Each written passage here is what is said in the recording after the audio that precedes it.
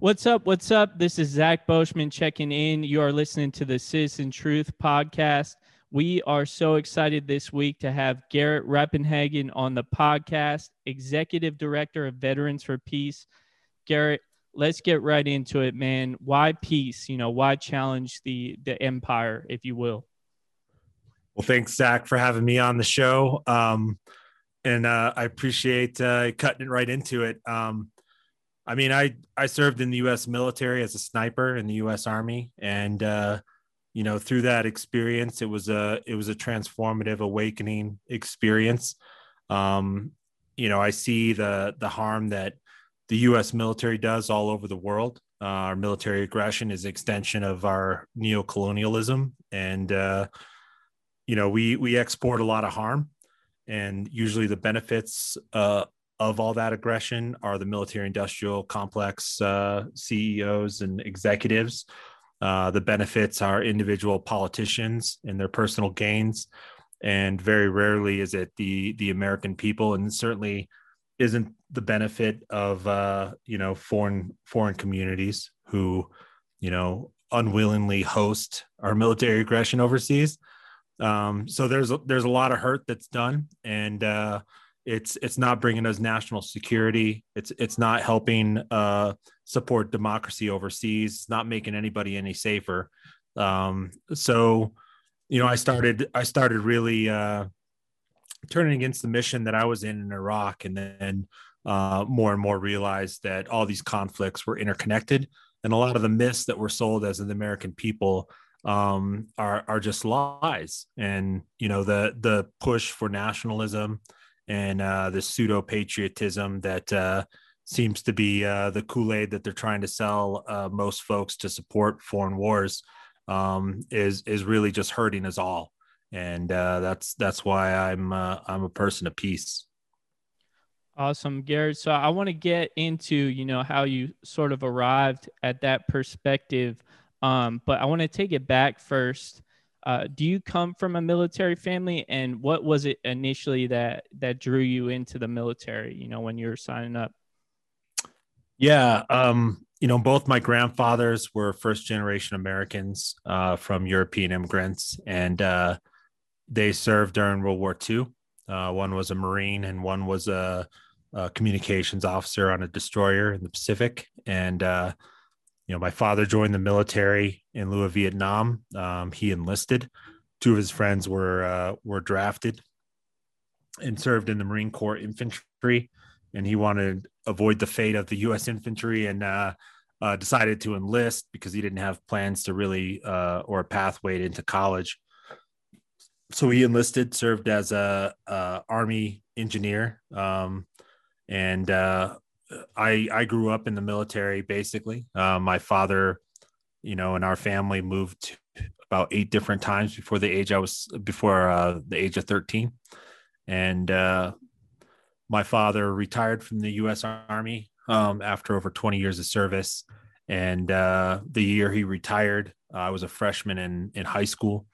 He died of Agent Orange related cancer.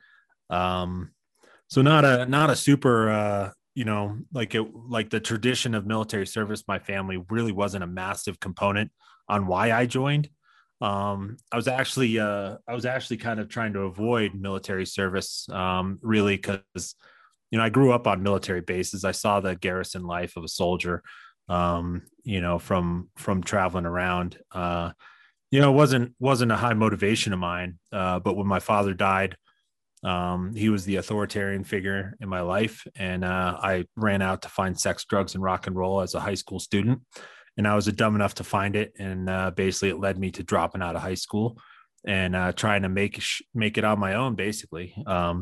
And finally, I had enough of sleeping in my car before working one of my 4 jobs, and I joined up 1 month before September 11th. Wow, that's wild. So what were you thinking, when September 11th happened? Yeah, it was a little bit of an oh shit moment. I was not truth be told, I was not super hyped to go anywhere and kill the enemies of the United States right away. I thought there was still a lot of confusion around who did it and why. Of course, I'm barely in my 20s, and I didn't know a lot of the world. Certainly wasn't well educated. I was a high school dropout, so um, yeah, I was I probably would have reconsidered joining, but I had kind of set my path in motion, and I committed to joining, so I went off and I did it.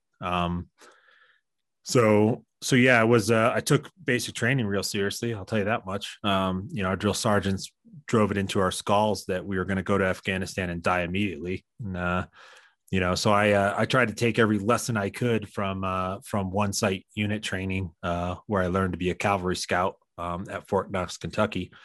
And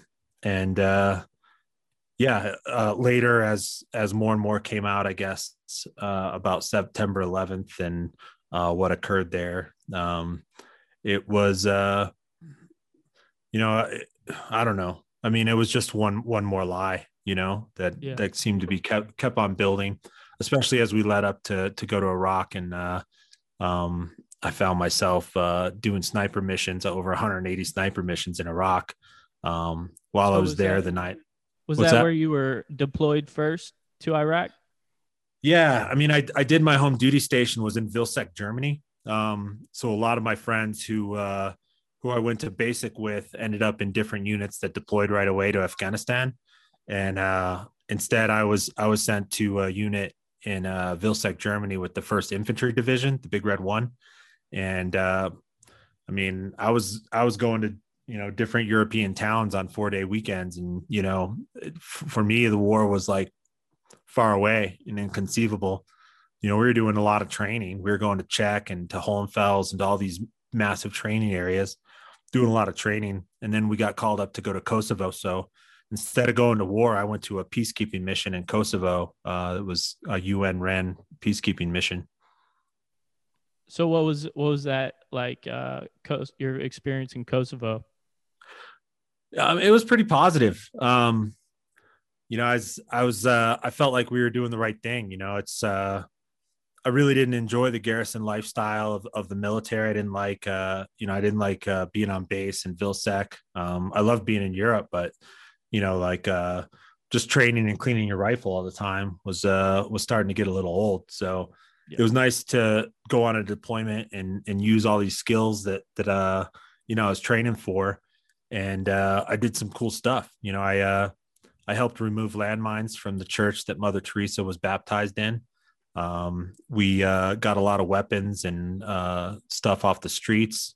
I guarded a wedding. There was a Kosovar Serb and a Kosovar Albanian that wanted to get married in their backyard. And there were factions of their family that would stop it with violence, and they wanted to blow it up or kill someone. And through U.S. military protection, they were able to get married in their backyard. I found some mass graves from ethnic cleansing where some Roma were executed by Serbians when they ran through the country. And I saved 3 kids from being human trafficked out of the country that were tied up to muleback and being led through the Macedonian mountains to be trafficked. So I was kind of proud of what I was doing. I really devoted myself to the craft of being a soldier. And by the time I left, on paper, I looked like the perfect soldier, because I was really, I started actually considering, doing a career military sort of thing. So that's when I was selected to sniper school. Okay, so you go to sniper school, and then you ended up becoming a sniper in Iraq. Yeah, I did a 3-week sniper school called International Interdiction Course. It's called a Category Level 2 sniper course. So I didn't go off to back to the States and go through the regular sniper school most infantry go through. It was kind of like the Army just popped up all these temporary schools because they knew they needed sniper assets in Iraq, especially after having so many casualties by sniper fire. So we realized that we needed our own snipers. So yeah, I went to this school, this 3-week school, got certified. And when we deployed to Iraq, I was put into a 7-person sniper asset team that was guided by brigade military intelligence, mostly to reduce IEDs in our sector, roadside bombs that were being planted, and reduce the amount of rocket and mortar attacks that were hitting our bases. So we were being sent out there either roadside to stop IEDs from being planted and try to catch them in the act, or out to these fields where the rocket and mortar, enemy rocket and mortar teams would go out to the same locations, because they were fairly inaccurate. So they knew if they go to the same place and adjust fire, the next time they have a better chance of hitting. So we would cross triangulate where those places were, and then we would deploy out there and sit out in the bushes for a few days, hoping that we caught the mortar and rocket teams. So yeah, that's what I was doing in Iraq. So what was that experience like in Iraq? Did you feel like your service had the same meaning as in Kosovo, or is that when you sort of turned against what you were doing? Yeah, I never really felt welcome, in Iraq. From the moment I crossed the barrier at Camp Wolverine into Iraq, and we were driving up in our Humvees. This is well after Saddam Hussein had been captured. False sovereignty was given over by Paul Bremer, and he fled the country. So this is after, like, we thought after the major conflict was going to be done. But really, once I entered the country, almost the first group of Iraqis I saw, I realized that we weren't being welcomed there as liberators. We were being seen mostly as oppressors and occupiers, and it was a different feel. That's for sure. And the people that we were killing, they really, their major complaints were the fact that we were setting up roadblocks and raiding homes and disappearing people to Abu Ghraib and all sorts of shit like that. So, and I never really felt like I was welcome there or doing anybody a big service. Mostly all I did there was try to stay alive and keep my buddies alive for 1 year of a deployment. And through that, really eliminating threats violently, and unilaterally, really, with the maximum amount of firepower that we were allowed to use by Geneva Conventions, and sometimes more. So, so basically through the threat and terror that we inflicted upon the Iraqi people, was what we thought would be the easiest way for us to remain safe, just by scaring the shit out of people. So it sounds like you kind of felt not welcomed as soon as you got there. When did this like political awakening, if you will, come for you? Yeah, it slowly started, and I wish there was just like one transformational moment that I could point to that's like so easy for to see that evolution. It was a slow wear and tear on my, in my morals and values to realize like what was going on and what I was participating in. It's little things like when Abu Ghraib was exposed, that was a big piece of it, like realizing the conduct that a lot of service members were involved in, and being able to use that kind of as a learning point to self-reflect and look at how my own behavior was, in sector, and how I was acting. That was a really big thing. The situation that happened in Fallujah, I was there during the first Battle of Fallujah when the contractors were hung up from the bridge and the Marines moved in, and then they stalled and pulled back out just long enough for George W. Bush to get reelected. And then we went back in and like leveled the city. Shit like that were like kind of awakening moments. But a lot of like just small interactions with the Iraqi people helped kind of wake me up.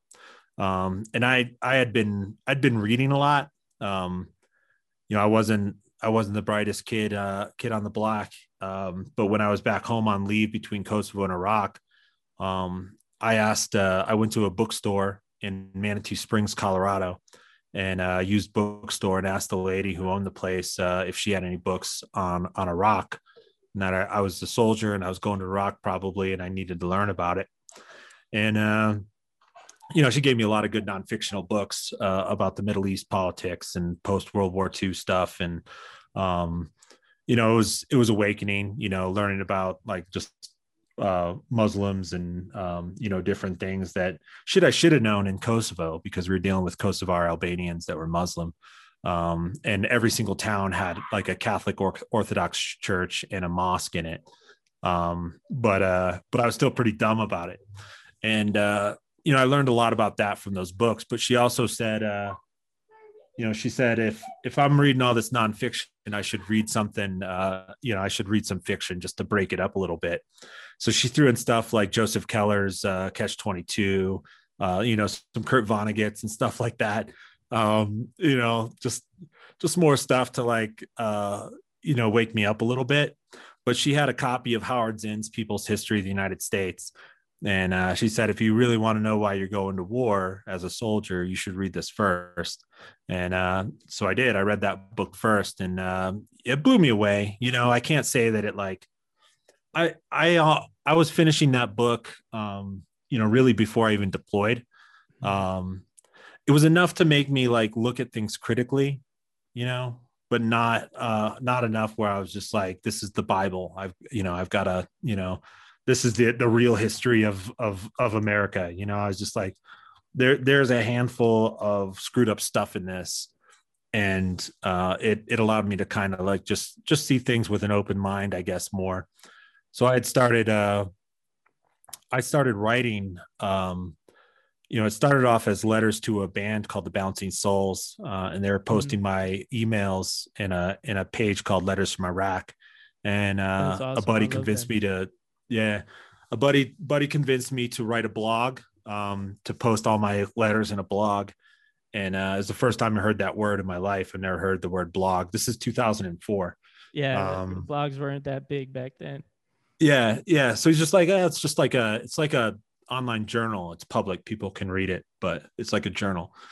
So I'd started writing, and it was, and a couple buddies wrote with me and submitted it. And we were all kind of like co-founders of this blog. And we were writing anonymously, which is interesting because at first it was just like day-to-day activity, it's nothing really, it was just a journal. But we realized that there's possibly some sensitive stuff in there that we might not want to be like our names to be public. And really, we didn't even know the rules. We didn't know if we were allowed to do this. So we were all writing with handles, and I think I started writing as Soldier X, and later my name changed to Heretic. And you could see like an evolution through my writing of like, this is just day-to-day activity without really much opinion. And then more and more throughout the year, you could see, like this person's developing some opinions, and like they are definitely like anti-mission and like pretty not happy about the current situation and a lot of things that are going on, all the way from like the causes of going to war, the conduct of sometimes myself and a fellow service members, and like the consequences of that conflict. And it got picked up more and more by the anti-war network in America. Randy Rhodes was reading it on Air America. Whenever I made a post, she would read it. Another post from Soldier X, and she'd read my thing. And so more and more people started reading it and writing me. And then I got busted for it. The command came down on me. They, writing about such real intimate details of some of the stuff that was happening, it wasn't too hard to figure out. This is a sniper, and we only have so many sniper assets in this sectored area. And it seems like it's coming from probably this base. So that narrows it down to like 7 people. So it's pretty easy to find me. And I had to stand before the man in front of my commander and get questioned. And they told me to stop writing. And, there was going to be an investigation, military intelligence, and, was going to kind of investigate me for espionage, breaking operational security, treason.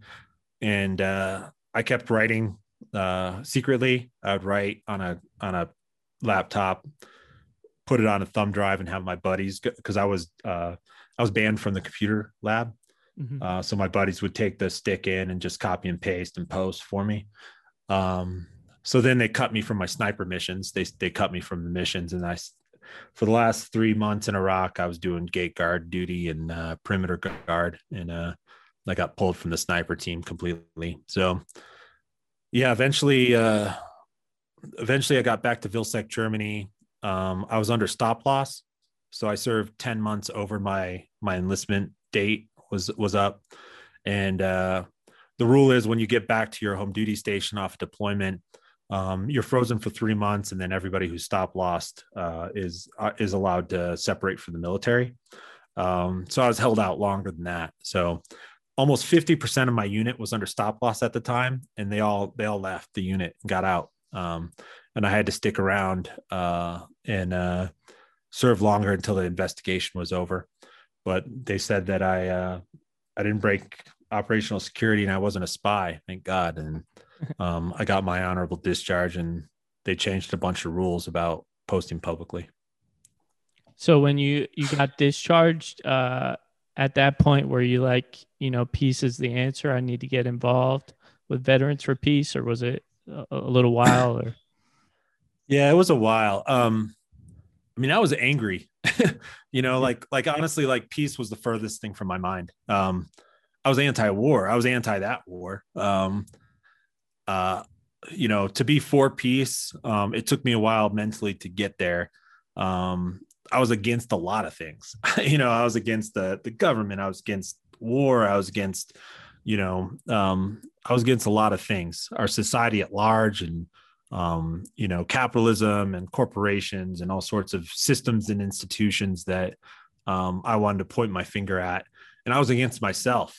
I had a massive war against me because I felt like a criminal for perpetrating all of this violence. Like I was a murderer, and here I am coming back to the States being treated like a hero by 80% of our population at the time. What was that like for you? If I might interrupt you in that moment, when people might have come up to you and said, thank you for your service.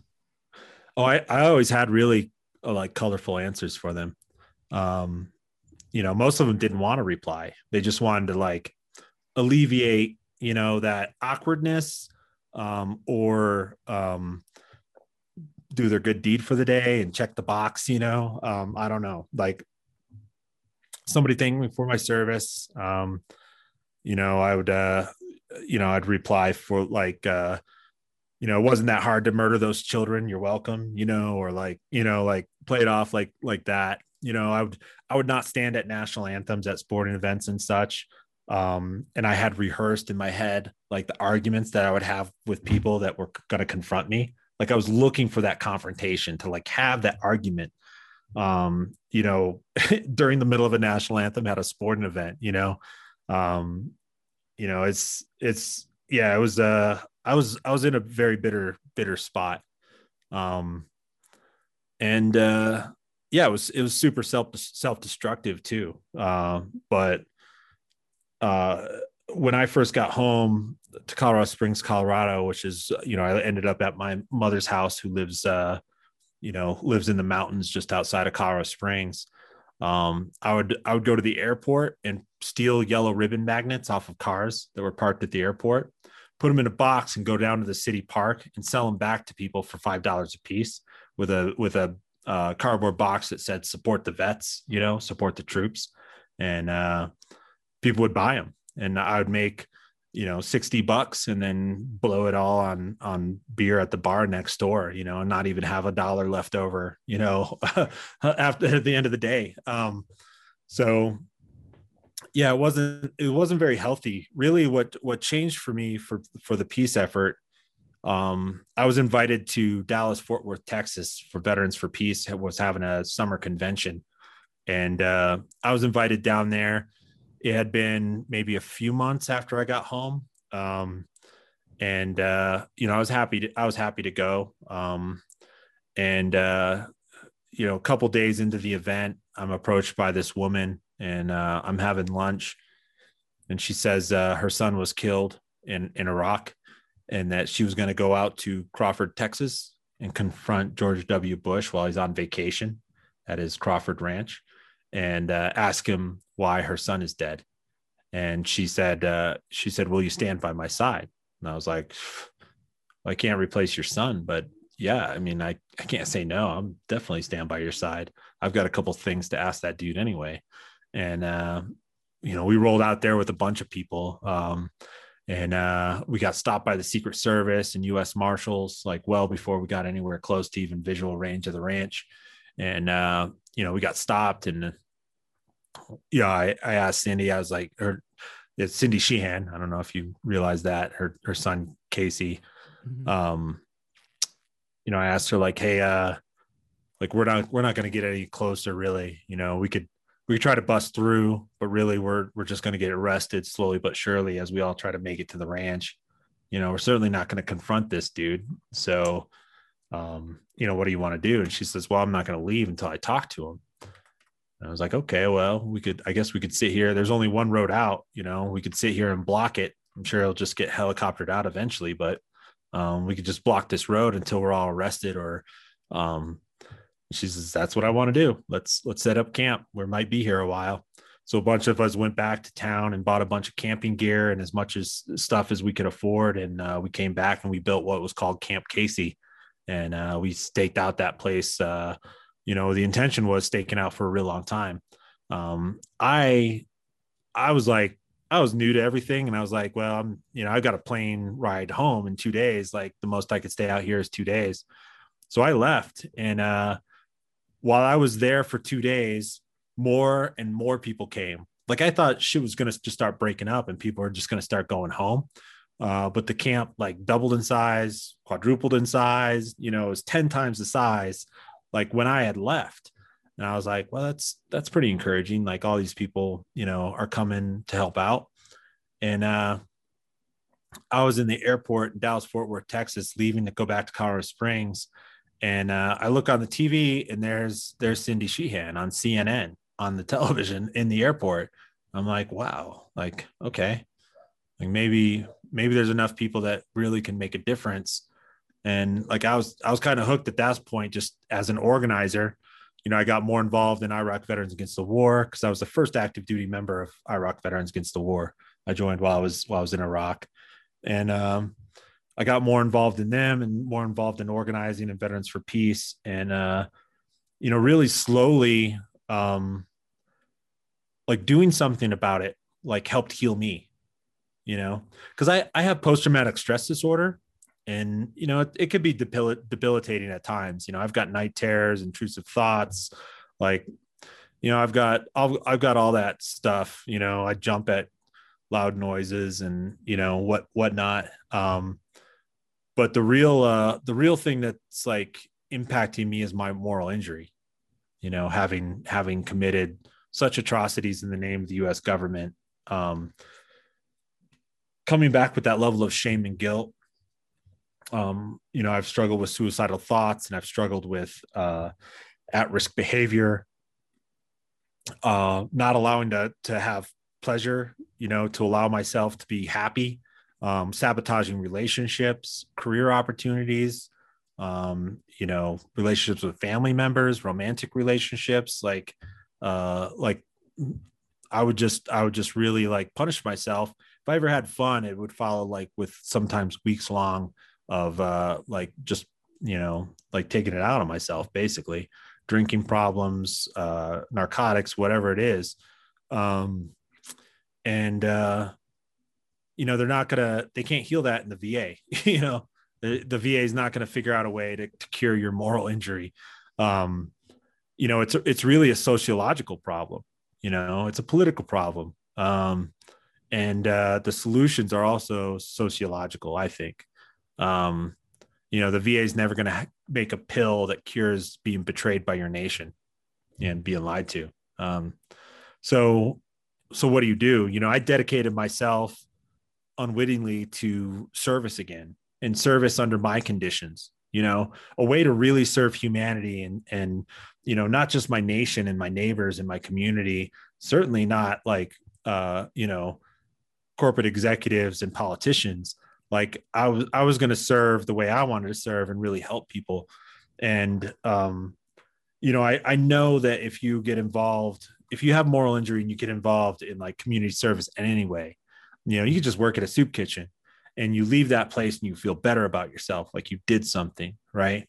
But working towards peace, towards ending war, towards sharing my story with kids who might join the military, to prevent them from going overseas and murdering people, and destroying communities, was so filling to me, that slowly I started to heal. I started to feel better, and that altruism path really was super enlightening and really healing. And eventually, like, I got healthy enough to, have a stable relationship and a family, and then anchor a lot of that service towards my family and continue the work I was doing. And, I started to heal my moral injury.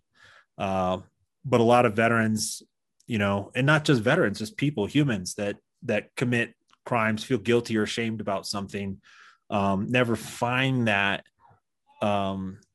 discovery that if they help and they commit to people and they just serve, that they could find redemption. They could eventually maybe even forgive themselves. And that's just basically what I've started to do is I can't forget what I've done. It builds who I am and why I do what I do. And it fuels that fire. And I'll never allow myself to just forget what I have done.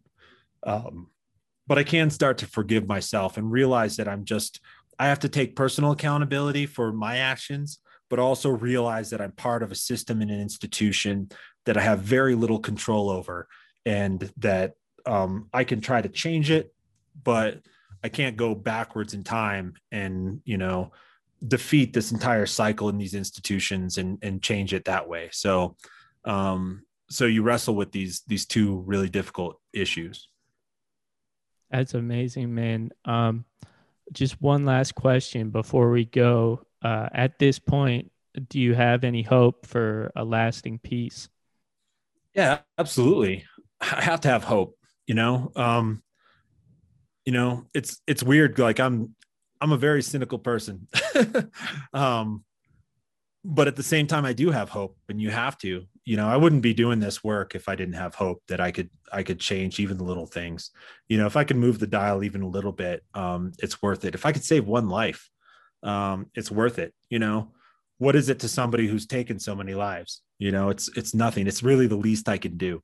And do I think I can save one life by my work? Yeah. I'm almost certain that I have already. Right. So that gives me hope. And in the greater scheme of things of finding peace eventually, I think it's possible. There's tons of solutions that we still have to overcome. Working towards peace is not like a one issue thing. It's like, oh, let's not have war. Right. Our war is driven by economic divide, by insecurities, by resource inequality, by, religious divide and racism, and, different systematic controls that are operating within this world, that are being used as tools to manipulate people and to motivate them to work towards an individual's end and centralized power. These things have to be solved. You're just not going to be able to go and plead to the people in power for peace, and there's going to be peace, because if they decide to not have war today, all these systematic issues and these root problems are going to exist, and it's going to create war and conflict. So we have to solve all these things, right? War is not just an international issue with foreign policy. War is here at home. War's in our backyard. We've got peace at home, peace abroad, because we realize that all these issues that we're dealing with today are intersectional, right? They're all connected. And, we got to work on against racism, against white supremacy, against misogyny. We've got to work on, against capitalism, against, all these modes that we've just become accustomed to in this habitual nature as Americans. We got to fight against all of that, because all of those things are root causes of war. Garrett, and this is the best time to do it, for sure. Right. I think COVID-19 in a lot of ways have broken a lot of paradigms where people have thought in these boxes. And I think a lot of folks realize that the reach to find public health, universal health care, or just a universal wage, or, education and repaying student debt. All these things we can actually do, when before just people were stuck like, these are the parameters we're stuck in, and that's how it is. And I'm going to try to play within those rules. But now people are like, screw that. These systems are malleable. We could change them, and we could push for change, and things could get better for everybody. Awesome, man. Thank you so much for coming on the show. And thank you for what you're doing right now. I really appreciate it. Great to meet you. Cheers, Zach. I'm glad you all are doing a podcast now, and I'm happy to be on sometime in the future. I'd love to have you back.